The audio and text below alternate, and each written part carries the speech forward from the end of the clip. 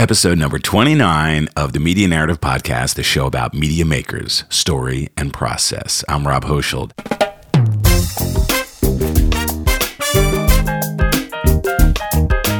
Hello, everyone. I am really excited about presenting this one to you. Of course, I'm excited about all of the episodes, but in this case, I'm bringing in an old friend, photographer Liz Linder. Great person, great friend, great artist. I've known her for more than 25 years. I mean, we have hung out with each other's moms, so we go back a ways. We knew each other in our 20s and encouraged each other through the kind of chaos so many of us experience in our 20s.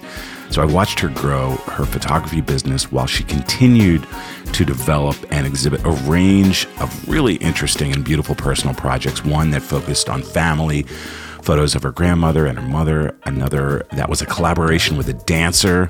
And then there was another series called God Bless America that focused on these big outdoor signs that you see at restaurants and other businesses. Really interesting commentary on America after the 9/11 attacks.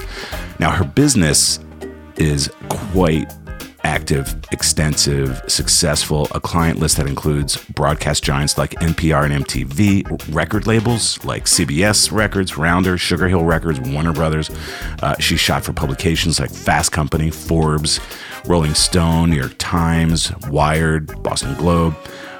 Companies like Louis Vuitton, Harmonics, 20th Century Fox, Higher Ed, Harvard, MIT, Berklee College of Music. So really a lot of work in the corporate sector. She's done a lot of work for hire and a lot of these personal projects. And one of the strains that connects all of it is an incredible ability to capture a person's essence through her portrait photography. So it was really fun just to sit down and talk about all of this for a while. While she and I are talking, by the way, please go to her website, lizlinder.com, and look at the photographs. Pretty much everything we talk about, you can see examples of on the website. So we met up at her studio, and here's some of what came up in the conversation. Liz talked about the challenges and opportunities in the transition from analog to digital. She talked about how she works to connect with the subjects of her portrait photography. She also talked about her approach to telling stories through still images. That and a whole lot more. I hope you enjoy this conversation with Liz Linder. Liz Linder, thank you so much for being on the show. Thanks, Rob. We are here in your studio in Brookline, Massachusetts, and this is a beautiful place, by the way, 2-floor studio. How long have you been here? I've been here almost 10 years. So which seems crazy. That is crazy. I remember when you moved in here. By the way, everyone who's listening right now, Liz and I have known each other for quite a long time, going back to the early 90s. It was a shoot for Rolling Stone at Berklee, I believe. Yes. Yes. So what I was going to say to everybody in the studio, you may hear a train go by from time to time, a little, quiet rattling off in the distance kind of a thing. Something like that. I don't even hear it anymore, but there is a train that goes right by the building. So if you hear that, get excited. It's part of what makes podcasting cool. Yes, little this is real life. So we have been friends for a long time, and I've been a big fan of your work for a long time, both the work that you did when we hired you at Berklee and your other work for hire and your art photography, whatever the proper term is for it. So it's been really fun just being on your website the past few days and looking at a lot of this work and just reminding myself what a talent you are. So I'm really excited to be here with you. We've had a lot of great conversations over the years about art and life and this and that. And one thing I didn't know until I recently read this article, an interview with you in a paper in the Boston area, how early you got started in photography. You got started as a very young kid. I wonder if you could talk about how your interest began and evolved in those early days. Well, I don't even know that I thought that it was an interest, then I just did it. I love taking pictures. I got a Kodak Instamatic at camp, and I was, crawling on the floor or the ground and looking up at buildings and finding unusual angles, and I found something very soothing about the act of taking pictures. So you were how old about? Under 10. Wow. So it's a few, there were a few summers that occurred that I, realized, oh my gosh, this is something I love, but I didn't think about it too much until going to high school. I took photography, and I really got into it pretty quickly and started, getting a lot of attention for it and winning awards. And I cut, every class I could to be in the darkroom and didn't do any extracurricular activities except photography, yearbook photography, portrait photography. I've been doing portraits since I was in my teens. Wow. So while you were in high school, it became this thing. It became the main thing for you. It was not just a fun little game. It became serious, and people really, sounds like, clamored for you to do more of it. It was in the 1980s, and wow. We had this thing called film, and not everybody had a camera in their pocket called a phone. Right. And not everybody had access to cameras that could make good pictures. Mm-hmm. You had to take drawing in order to learn composition, and then you had to learn how to develop film in the darkroom and interpret things and think about images and talk about images. And so I was one of the few photographers. And also, there weren't a lot of women photographers then as I grew older. Right. So it was kind of exciting because it was like I was in this niche profession. Well, I didn't choose the profession at that point, but I was doing it professionally, but I was in this little bit of a niche. And, I was sort of a little bit different than most of the people who were doing it, which was also kind of exciting. And what you just brought up is something I really wanted to ask about right from the beginning, and it's something we have in common. I'm a little bit older than you, but I worked in radio in the age before digital, cutting tape, and played with audio when I was a little kid. So what you just said about working with film, being in the studio, being in a dark room in a different way than a lot of photographers are working today is something I really relate to. So I wanted to ask you what this transition has been like, going from those analog beginnings to the digital world we are so steeped in now. What have been the challenges of that? What are there things that you miss? Are there things that you enjoy about this phase? It's interesting that you're asking that now because we just were cleaning out the studio and doing a bit of a pre-spring cleaning and finding a lot of early digital photography files from cameras that were, much more expensive then and much worse than your basic iPhone today. Right. And you had to use those cameras because clients were clamoring for that immediacy. Yeah. And there's something beautiful about the immediacy because it takes some of the guesswork out. But then when you don't have the guesswork, you lose a little bit of the magic. So I love digital because I was such a black and white photographer. I just loved black and white. I did not enjoy color. And learning to shoot in color and learning to see in color. I learned to see in color way later than most professional photographers did. So I fooled people in the beginning. And I love color now, and I love working in color and as well as black and white. And I love the immediacy, but the issue with digital that's tricky is that it would seem that you could just do almost anything in the world to an image before you deliver it or to a body of work. So there's endless ways that you can interpret something, and you really have to set up firm rules and work with them if you want to have something called time in your life. Yeah. So the digital world it's a slippery kind of a thing. It's like magical, and it opens up worlds of possibility to so many people. And then, one technical problem can really like destroy your week. It's like this. Oh yeah, because once you're, if the initial material doesn't allow you to manipulate it in a way that you think is beneficial, then you're sort of stuck. Is that what you mean? Yeah, I kind of like the idea of being stuck in reality, though. There's something about digital that's like let your imagination run wild and.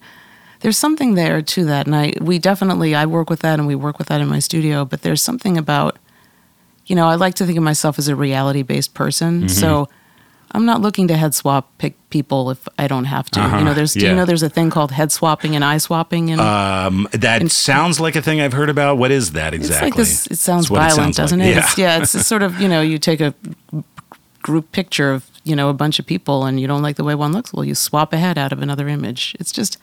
endless. There are endless things you could do, and I remember fondly these days where, there was something a little bit more raw about the work, right? But it felt like it had a little bit more energy in it. It's possible to polish things too much. There is a paradox of choice when you could do almost anything, and it seems like you could do endless manipulating to aim for some perfection, as opposed to having something that is really strong and works well enough. You sometimes find yourself having to make those choices between perfect and good under those circumstances that might have been easier when you had fewer choices? Yes.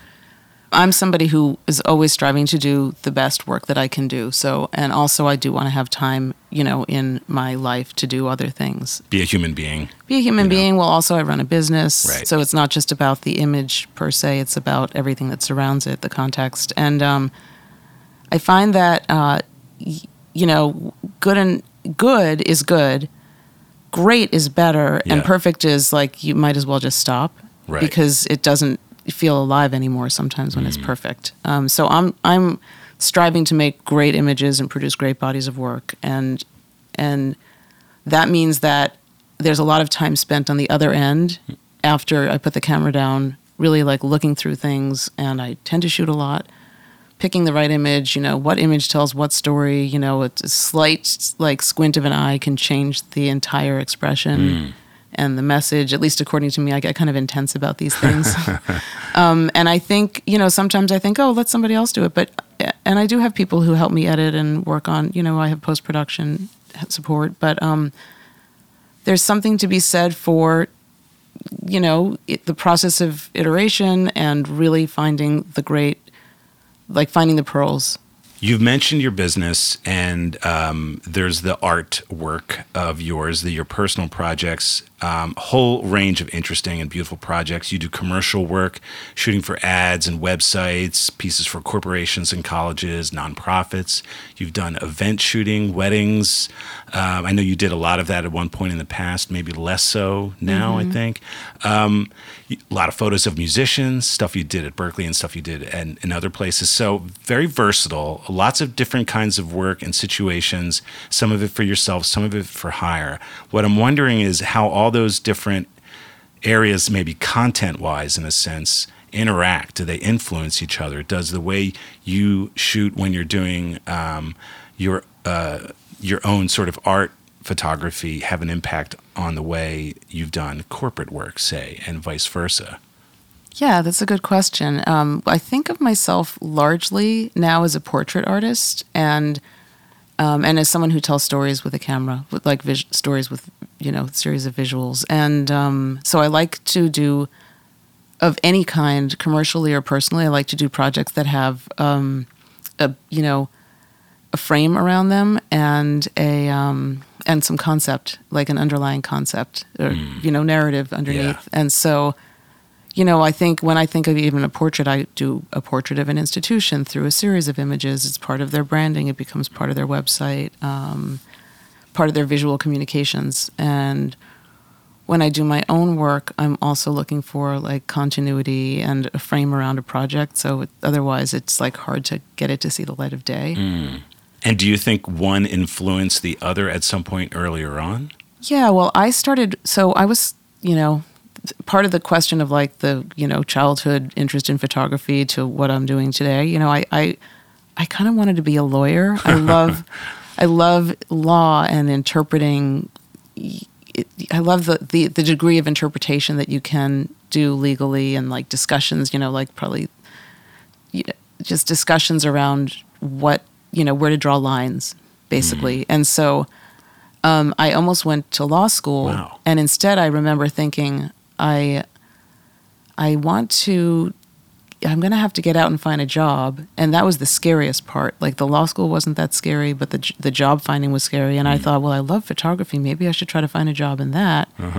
And eventually, and I did. So here I am. The whole time I think, God, maybe I'll go to law school next year or the year after. And that's really a pipe dream at this point.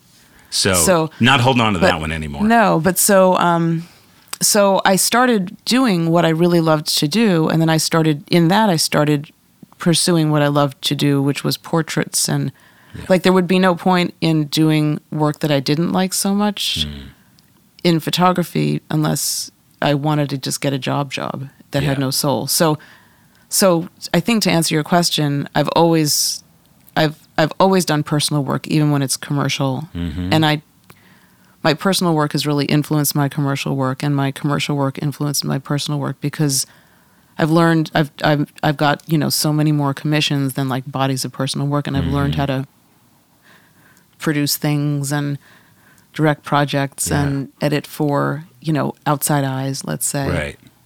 Yeah. And, when I look at your work, and I looked at a lot of it these past few days, I see these commonalities regardless of what sort of work you're doing. I mean, that's a bit of a generalization because some of your projects, your personal projects, are so unique to themselves and so special in their own way. But say the portrait photography, like it's almost like, I'm going to make a music metaphor, which sometimes makes my students crazy, but sometimes you'll hear a guitar player say in one context, say it's country music, and look at Duke Levine, who I interviewed recently. When Duke Levine plays with one kind of person, you can recognize his sound. He plays with somebody completely different, and you recognize his sound there. I think with your portrait photography, if I'm looking at corporate work, or if I'm looking at say work for colleges, or looking at pictures of artists, there's this certain energy that I see, and I can't possibly describe it exactly, but you seem to have this ability to get to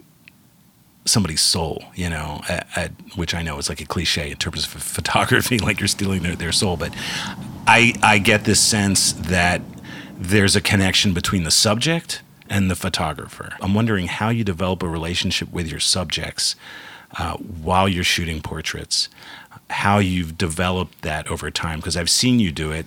People have fun in a lot of these shoots. And I want to follow up by talking about the narrative piece, the story piece, but I wonder if you could talk about that a little bit, how you get people to say relax or be themselves when you're shooting them.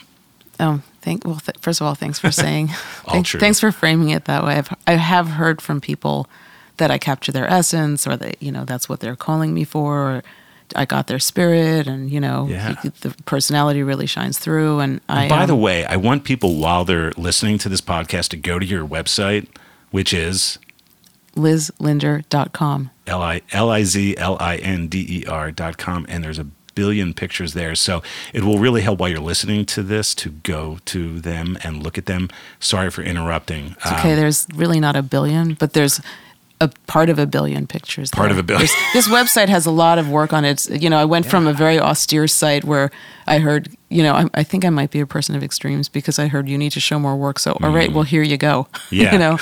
Enjoy. In the oversaturated world, just look at more billions of pictures. Or part of a billion. Yeah. So anyway, I interrupted you, but you were starting to talk about the way people have told you that they feel you capture their essence. So how does that take place? So first of all, I'm really interested in people. I'm curious about people, and I feel like I'm sensitive to. I'm just gonna try this out, okay? Yeah. I'm sensitive to the fact that people want to look good and maybe are afraid that they don't or can't on the, in a picture, or that they're not going to come across, because many times they see pictures of themselves and they're like, I don't think I look like that, or I don't feel like I look like that. And the word "feel" is like an important part of that sentence, because I am striving to make pictures of people that not only do I feel represent them, but they feel represent them, and that they feel represent them in the way that they want to see themselves. So in a way, I feel like my job is, when, say, you come, and by the way, we do need to do a portrait of you one day. Who, me? Who, you? Yeah, you hide behind the microphone, mister. That's right. Well, I've got a face for radio, Okay. I'd be glad to subject myself to a Liz Linder shoot. Yeah, whatever. Okay. We should do it. I think we'll do it. So, but my goal is to give somebody an image of the person that they see themselves as being. And sometimes it's the person that they want to be, like they're starting a new job, or they're at a transition in their lives, they're starting a new project, and they need to come across in a way that they haven't before. And so there's anxiety about that. And maybe, this is like, I also project all my own anxieties onto this, right? So it's like, well, if I have to, put myself out there in the world and show someone that I can do something that I'm not confident about, but I need to look confident, I better get relaxed. So I enjoy people. I like kind of also messing with people a little bit. And the I think I used to feel like I didn't have a lot of personal power, but when I held a camera, I did. Yeah. And now, so many people have different relationships with the camera than they did when I was, in my 20s and 30s. But there's still something, I feel like, you're talking to someone, they look beautiful, you pick up a camera and some like inner coil just gets tweaked and they look the same, but there's something really off about their energy, and I'm sensitive to that. So just because there's a camera. Yeah, because it's like, I'm going to be seen and recorded and I can't undo it and someone else might see it. There's like a little, I'm little internal, like, I don't know, anxiety. It just makes like a body rigid and does kind of makes your face a little weird, Right. It's like I never used to pay attention to like good hair days or bad hair days, but the difference is extraordinary, or at least in the way people feel and express themselves. So my goal, let's just distill this. My goal is to take a portrait where someone's actually expressing their true self and they look good and, the angles and the lighting look good and the context supports the story of who they are, which could be, it could be a blank wall with shadow on it, or it could be a scene with, with something that has to do with their career. Could be anything. So now you mentioned story just then, and you mentioned narrative earlier. So I'd love to ask about this, and maybe in the context of one of your personal projects, like, for example, Trace Memory, maybe that one, maybe another one of your choosing. But I'd love to hear you talk about how you focus on telling a story in a visual context with regard to one of your projects specifically. It'd be really cool to kind of root it like that, if you can think of one.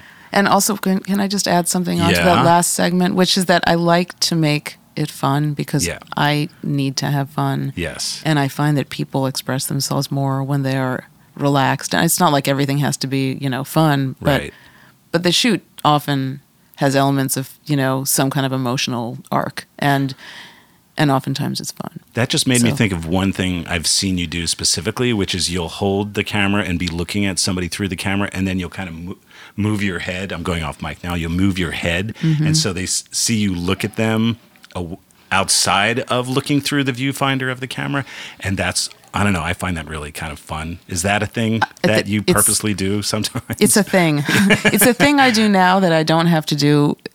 I learned to do it when I had this kind of crappy summer job once doing pictures of students at camp.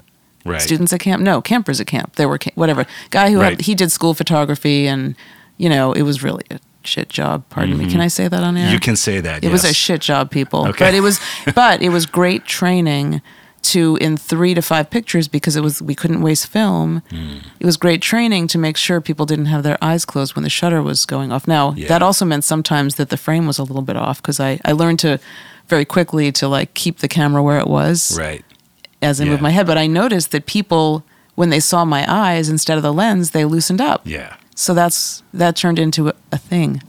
That's that thing. It's a thing. And it works really well. Are there other little things like that you do? I'm sure there are, but I couldn't tell all of them in this time. I was excited about the question you asked me earlier. So, all right, let's go back to that, the storytelling narrative question. And you could place it in the context of a particular shoot because then people could look at those pictures while we're talking about it. Or you could talk about it in a more general way, whatever makes more sense. I'm going to talk about Trace Memory because it's a project I haven't thought about in a long time, and it's really close to me. And it was when I got out of, and it's a film project. And it's documentary, and it took place over years. And by film, you mean you were using analog film? I just want to make that clear. You weren't shooting video or moving pictures. Yes, by film, I was using this thing called Kodak Tri-X, which is a 400 ISO, which used to be called ASA speed film. Exactly, I remember that. So I developed it in D76. No, I don't know what that means. Just so people know. What year was this? It was a while back. It was in the 1990s. Okay, all right. And my maternal grandmother had, she had lost her memory to some degree, and she was in a nursing home, and I felt close to her but didn't know how to relate to her. And I'm actually kind of getting emotional thinking about it. So I would go and I would relate to her with my camera, and I gave her all this attention through my camera, and she loved it. I think it was actually really nice for her. Well, anyway, sorry, pull it together, Linder. Well, and I was going to say something if it makes it any easier for you. Just one observation I had from those pictures, because it was your mom and her mom, and sometimes your mom would be in the background of a picture, and sometimes your mom would be in this very doting, caring role. She'd be maybe pushing a wheelchair or something. And they're like, to me, it's like each one of those is immediately a story that in one image that completely unfolds. And I understand that people, and I've met your mom, but it's not that I know her, but I could really feel her sense. So, was that one of those situations where you just you hung out and you shot and you shot and you shot, or I hung out and I would go and visit as often as I could it was a way to spend time with my mother and my grandmother, who both of them I loved and related to, but didn't know how to talk to so well. So it was like an accompaniment kind of a thing, and I would give myself the task of shooting 2 to 4 rolls of film each time I visited. And it's interesting because I remember at that time I did not have a lot of feelings about what was going on. I knew in my head that I was upset, but I didn't feel it. And I knew one day I would feel it. I didn't, and I have felt it obviously since then, but I didn't expect to feel it with a microphone in front of me. Yeah. So, but it's a very emotional documentary. It's very, very personal. And it was before Alzheimer's was really, I wouldn't say popular. Like it's not right. It's like so many people are living through this now. And, there's something about this passing of time and family rhythms that it's kind of intense. And it's funny, my mother looks a lot like her mother now, and I look a lot like she did. Mm-hmm. So it's very resonant.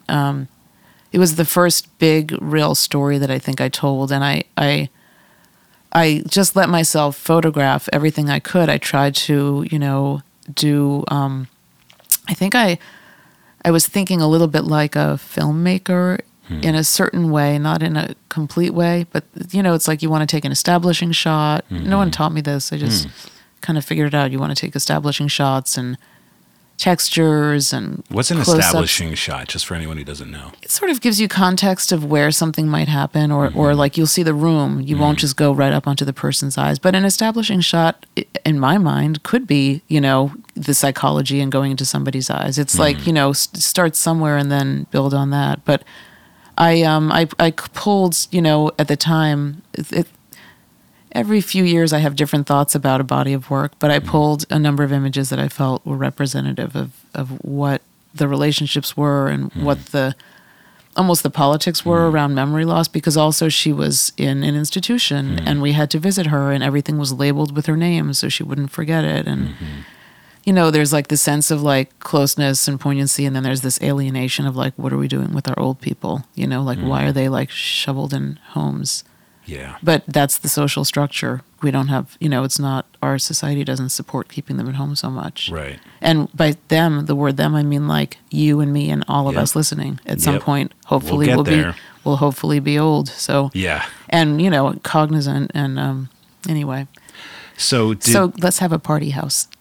Let's have a party house? I'm just saying, we're all going to get old together? Like, yeah. That sounds great. Anyway, yeah. Well, I made you a little weepy with that one, so maybe I'll shift to a different... Yeah, bring me up now. Okay. Thanks. So one of your more recent projects is so cool and fun. It's called We Talkin' Pictures, that you do with your friend Rich Griswold. And I wonder if you could talk about that. It's like a visual call and response kind of a thing. So how did that start? What is that? And, what is it now? So Rich Griswold I've known since just barely after I graduated, a few years after I graduated college. I'd say I met him in the early 90s, and he was a friend of a college friend that's, she's still a dear friend of both of ours. And what I didn't know is that he studied photography in undergrad. I didn't know how great an eye he had. So when we got our first iPhones that had cameras in them, I started getting, I believe this happened, I'm just going to make this up because it happened organically, but as the story is going to go, I got pictures on my phone randomly from this friend of mine named Rich Griswold. No one else would send me a picture and not anything else. And so me, being who I am, started to respond in a picture with nothing else. And soon it became a volley. It's like, well, you saw that? Well, I saw this. Mm-hmm. And you're here? Well, I'm here. Like almost I think we're both slightly competitive, but also he's also a very relatable person. So it's sort of engaging. I would say it's like there's like rules of engagement around this game that are really fun. It's like, and what we've started seeing develop over the years is a language that we use, and not just us, because now these smartphones are everybody's cameras. Right. And that's so interesting. Sirens. Siren. Yeah, we've got trains exciting. and sirens. I didn't get it that we were going to hear sirens. Okay, anyway. So we started developing a language that we started, also seeing out in the world, mostly in iPhone ads, It's like, oh, where are you? My feet are here at the edge of a cliff, and here's this beautiful vista. Instead of a how are you, it's a where am I? Or a what am I doing? Or a what's for lunch? And I'd say we noticed over time our work started to take on the things that are like creating anxiety in each of our lives. And for me, a lot of that is, and I would say it seems for him too, at least the shared language, is this like age of surveillance and everything's a screen, and there's like a sense of isolation, but there's a sense of like sort of searching and a lot of these are, there's a sort of, we call it the inverted self. Is it the inverted selfie or the inverted self-portrait, where there's like a shadow or a reflection that has a shadow, and things are permeating through, and there's a lot of surfaces that aren't exactly real. It's like nature is plastic, and there's like they're kind of a lot of these are puns. They're kind of funny, but they're dark. Definitely. If you follow the thread, they're kind of like, why is that animal plastic? I'm just making that up, but Right. it's a sort of like, is it real or is it not real? And it's almost like this is the digital world. You just don't know. I mean, it's all about fake news, and you can't trust what you see anymore. So there's a little bit of that infused in this. And it's the way you can see. I don't know if what we're seeing is always in sequence, like this was the first picture and this is the second picture, but it seems like there's always this, like you said, this response, and sometimes they're not completely obvious right away. Like there's one where there's a hand reaching for a cupcake, and then I think it's a cupcake, and in the next one it's a hand reaching for a book in a series of books. That one made me laugh out loud, and I'm not even sure why. I just felt like the cupcake compared to the book was just somehow hilarious. That was real time. I'm glad you liked that. I was laughing as I took it. I thought, well, this is what I'm having for dessert. So wait, which one was which? You took the cupcake, or Rich took the cupcake? If I told you, no. If you look really closely at the forearms, you could probably figure it out. No, the books were mine, but I had a shiny pink book, I think, in the mix, and they were my photo books, so they were very tasty and sweet to me. Okay. So there's definitely some of them are in real time. I think about this as a conversation, like it's a long-term conversation. Yeah. Between friends, and sometimes you circle back to themes, and it's like, oh my God, remember that thing I was talking about last week? I wanted to let you know. ... So what we do is we sit down and we look at our images together, and we pair them in the ways that we feel like they really belong together. Okay. And it's almost like making a future, portrait of the way like the mind, our conversation is going to work. Interesting. So I wonder, has that editing process had an effect on how you have shot these things later on? You see certain things working? Absolutely. Yeah. Yeah, and it's funny because I'm talking about it now thinking in the way that I try to, when I take portraits of people, give them something to step into. I feel like our process is like that. It's like it gives us a new conversation to step into, or it clarifies what it is. I'd say more clarifies like what it is that, like sort of like the visual instinct is guiding one of us into. Yeah.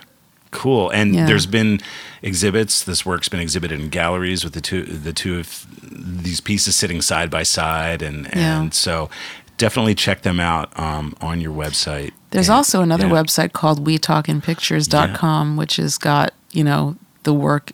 I think the link on my site clicks to it too. Yes. But that's pretty much where the work lives right now. Excellent. I'll include that as well. So there's so many of these I could ask you about. There's Moving Still. Everyone should check that one out. Beautiful photos of dancers. This one looks like there's a picture right next to us that's on this wall that looks similar in style. I don't know if that's Moving Still. Yeah, that's on the site too. It's these, I don't know how to describe them. You have to look at these pictures. They're black and white, and there's this murkiness to the figures sometimes that's so cool.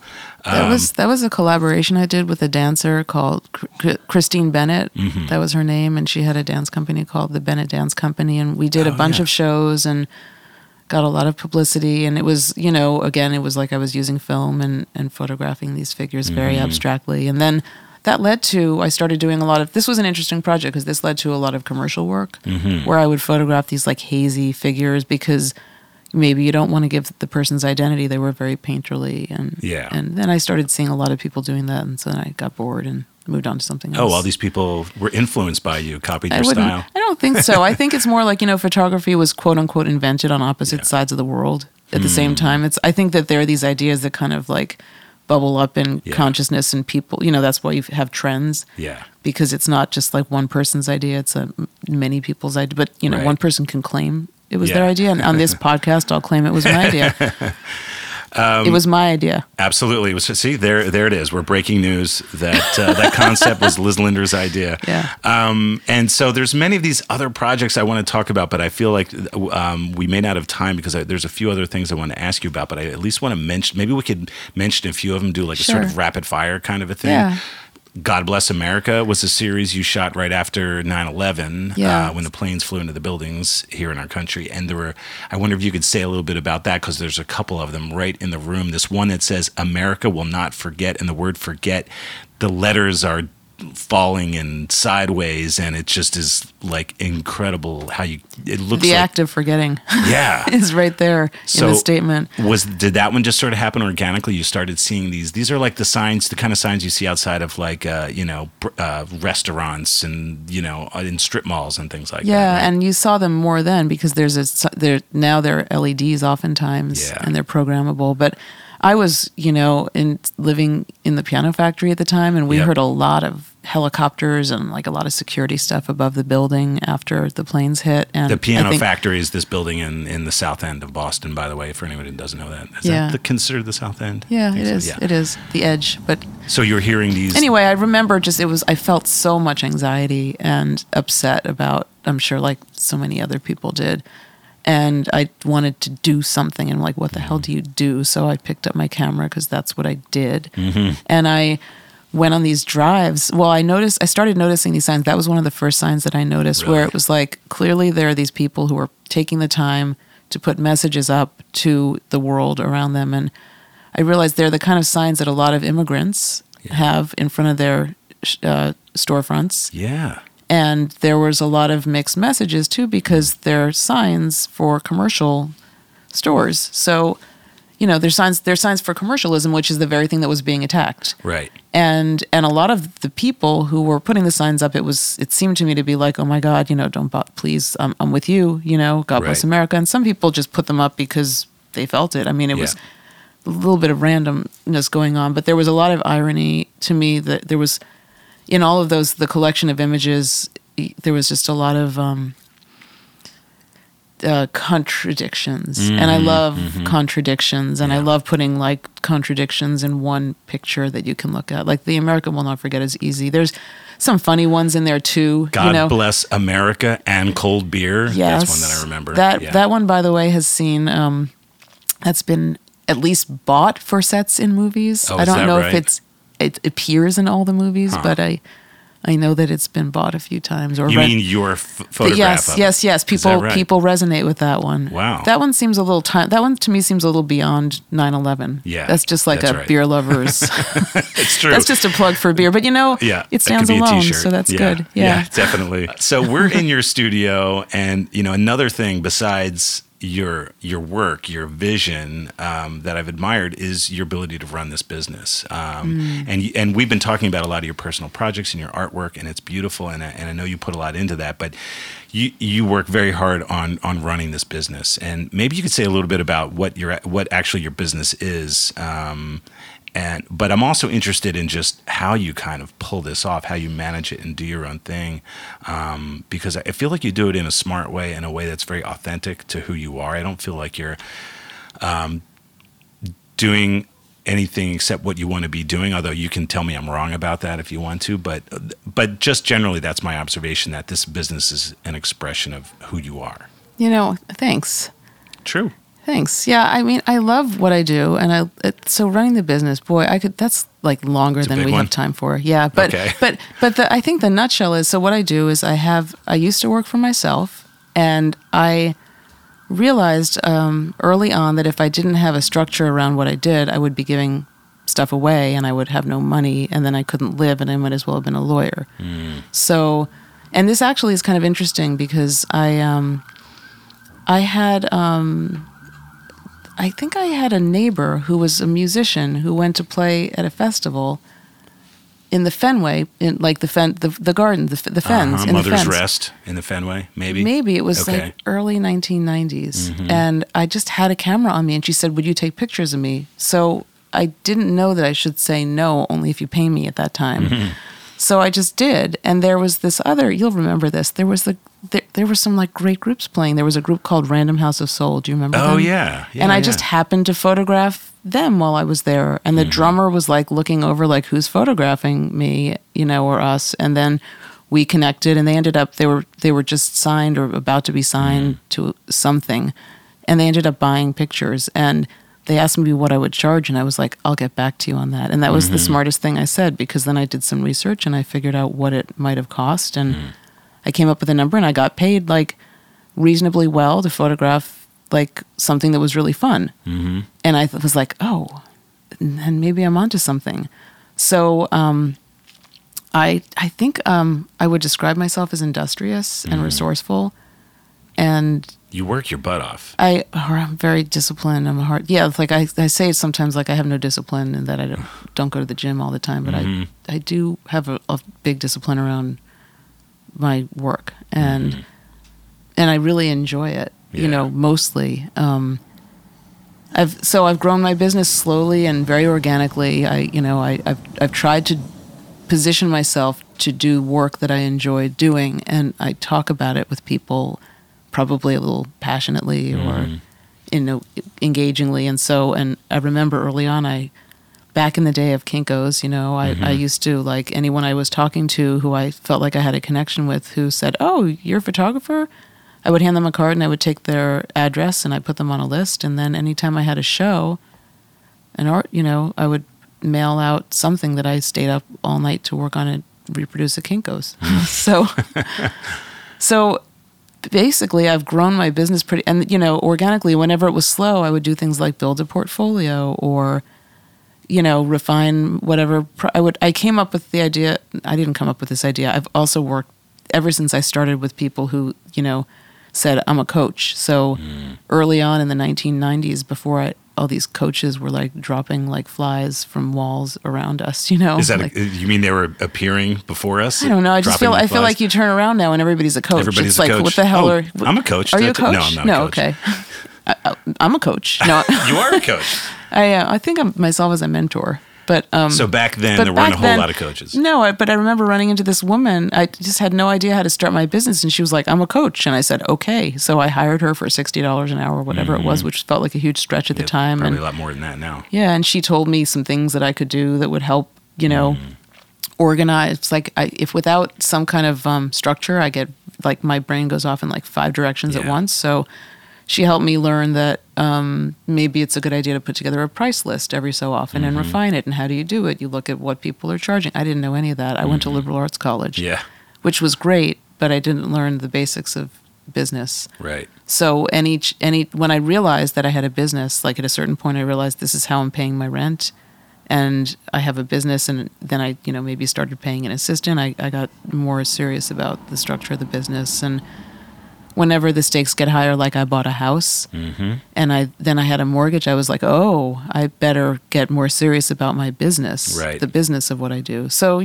for me, business is like, how do you value what it is you produce, and how does someone else value it? Because if they value it, they'll use it in a way that inspires them to come back for more, or, their colleagues will want what they got. So what is the mix of work that you're doing now, Liz Linder? What is it called? Liz Linder Photography? It's called Liz Linder Photography because I have a love of photography still, Right. So the mix that I do, I do still mostly do portraits. I still do portraits of musicians, and I love it. And now it's like, I call it artists. It's sort of expanded, like people who are creative. Mm-hmm. More musicians, some writers. I'm doing, author portraits. Educators, so many, professors, teachers, thought leaders, business, heads, executive portraits, CEOs,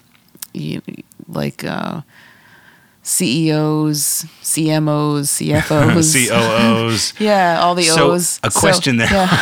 I know, but the mix of work, I tend to work in the industry now of education and biotech, a little bit of finance is mixing in there, and pharmaceutical, and I also a little bit in the food industry. It's like I remember at one point I wanted to work with architects, and then we had that crash, and I was doing a lot of work with architectural firms, and then we had the crash of the markets. 08, 07, yep, 08. Yeah. Yep, and so a lot of those clients just disappeared. Yeah. And some of them have come back now, but I'm trying to keep it a little bit diverse in areas that I'm interested in. And like at higher ed, I love because I go in a class and I feel like I'm getting something that I would get if I was going to school. But instead, I'm getting paid for it. So it's not bad, and I don't have to do that kind of homework. So right. So as far as the portraits go, when you're shooting a musician versus a writer versus a CEO, are there different ways you approach those? Does the work that those people do require you to interact in a different way to get what you need and what they need in a shoot? Yeah, well, so creative people usually have a concept that so yes, there are certain things that are similar and certain things that are different. And when I say creative people, I mean, who's to say a CEO isn't creative? Like, you better be creative to be in that position. Yeah. So, the people that I'm working with, I'm usually doing an intake with and asking them certain questions and getting them to, kind of dig into themselves a little bit. Does that happen right before the shoot, the day of the shoot? An executive is usually somebody else hired me to photograph them, so I don't have contact with them necessarily beforehand unless I know them. So that'll happen, that's before the shoot, 15 minutes before the shoot. Sometimes we have hair and makeup, or we'll call it light grooming for men, or right. And so, sometimes it happens when they're getting ready, and sometimes it happens just, before the shoot. So I'm working it out during sometimes. Okay. But with an artist or an author, I'm trying to get a sense of what they've produced, what they've done. Beforehand, they're usually in contact with me, or their management is in contact with me, and they're going for something specific. So the questions are a little bit different, and depending on how involved people want to get, I have them send me images that are reference shots that they like, and it's like they can give me adjectives in between the words and the pictures they give me. I usually have a good idea of what to do. It's so interesting that somebody who looks at these images might not think about all that goes into making them, all the preparation before that you just talked about, all the editing afterwards. You talked about the challenge of that. I'm wondering what advice you would have for somebody who is thinking about getting into this field, some other, person who's at a liberal arts college perhaps right now and studying photography.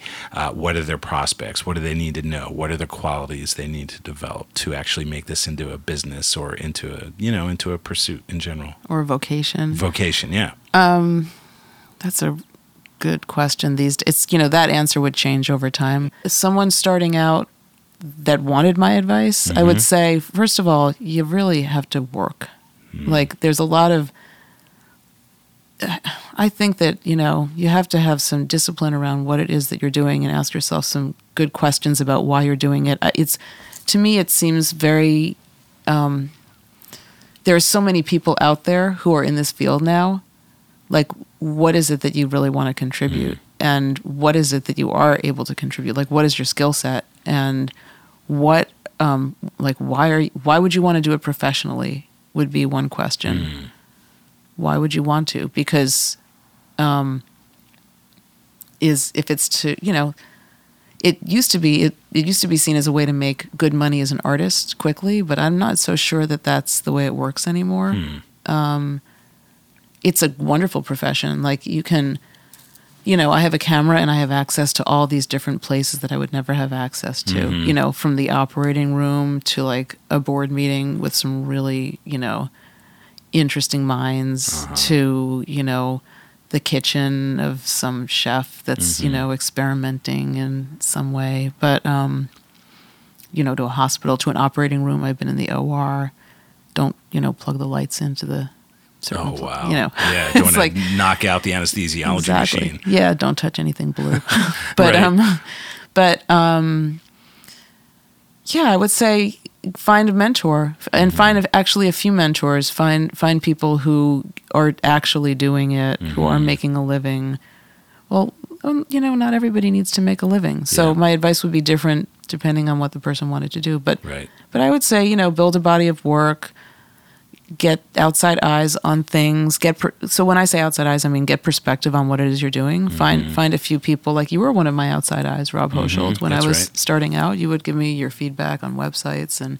It's true. Anybody, yeah. So, yeah, get a team of people that you can go to and talk to. I would say especially talk to other photographers who are selling their images or their work for money, because a lot of people now starting out give it away, and what they don't fully understand is when you start doing that, you are eroding the very profession that you want to be able to make money in. Yeah. One of the things I find really nice in this life is to be valued with money for creative work, because that means I can put a roof over my head and support myself and actually support like a couple of people working on a team. It's like, it's kind of, there's a bit of a thrill to that. Yeah.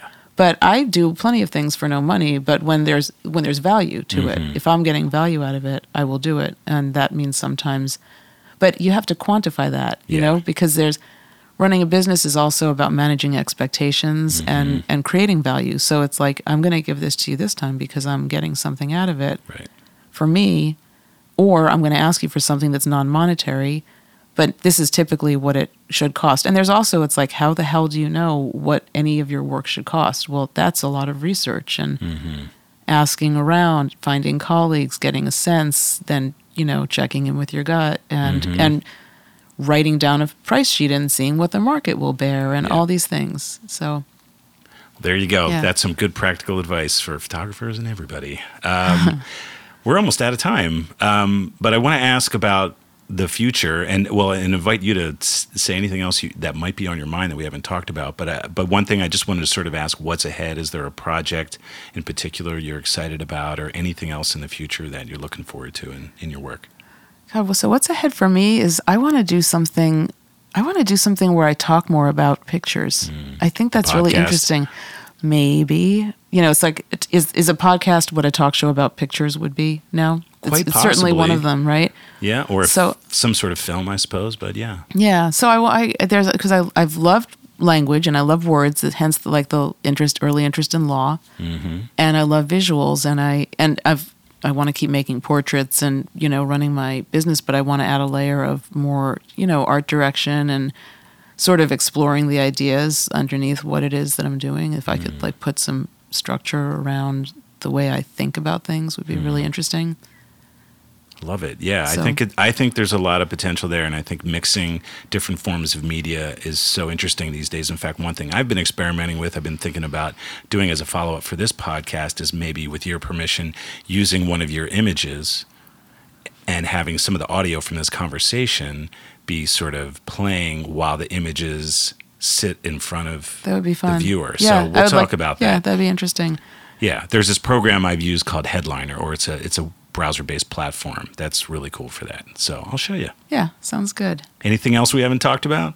Oh, so many things, but it's such a short time on the podcast. I know. So, this was wonderful. Thanks, Rob. It's been also really fun to watch your podcast grow. And I say watch because I'm visual, but I mean listen to your podcast grow and develop. And I love I've loved your guests. Many of your guests have like really sparked my imagination. And cool. Thank you. It's been really fun. It's just fun hanging out with smart people doing good work. And, I can't think of a better thing to do with my time.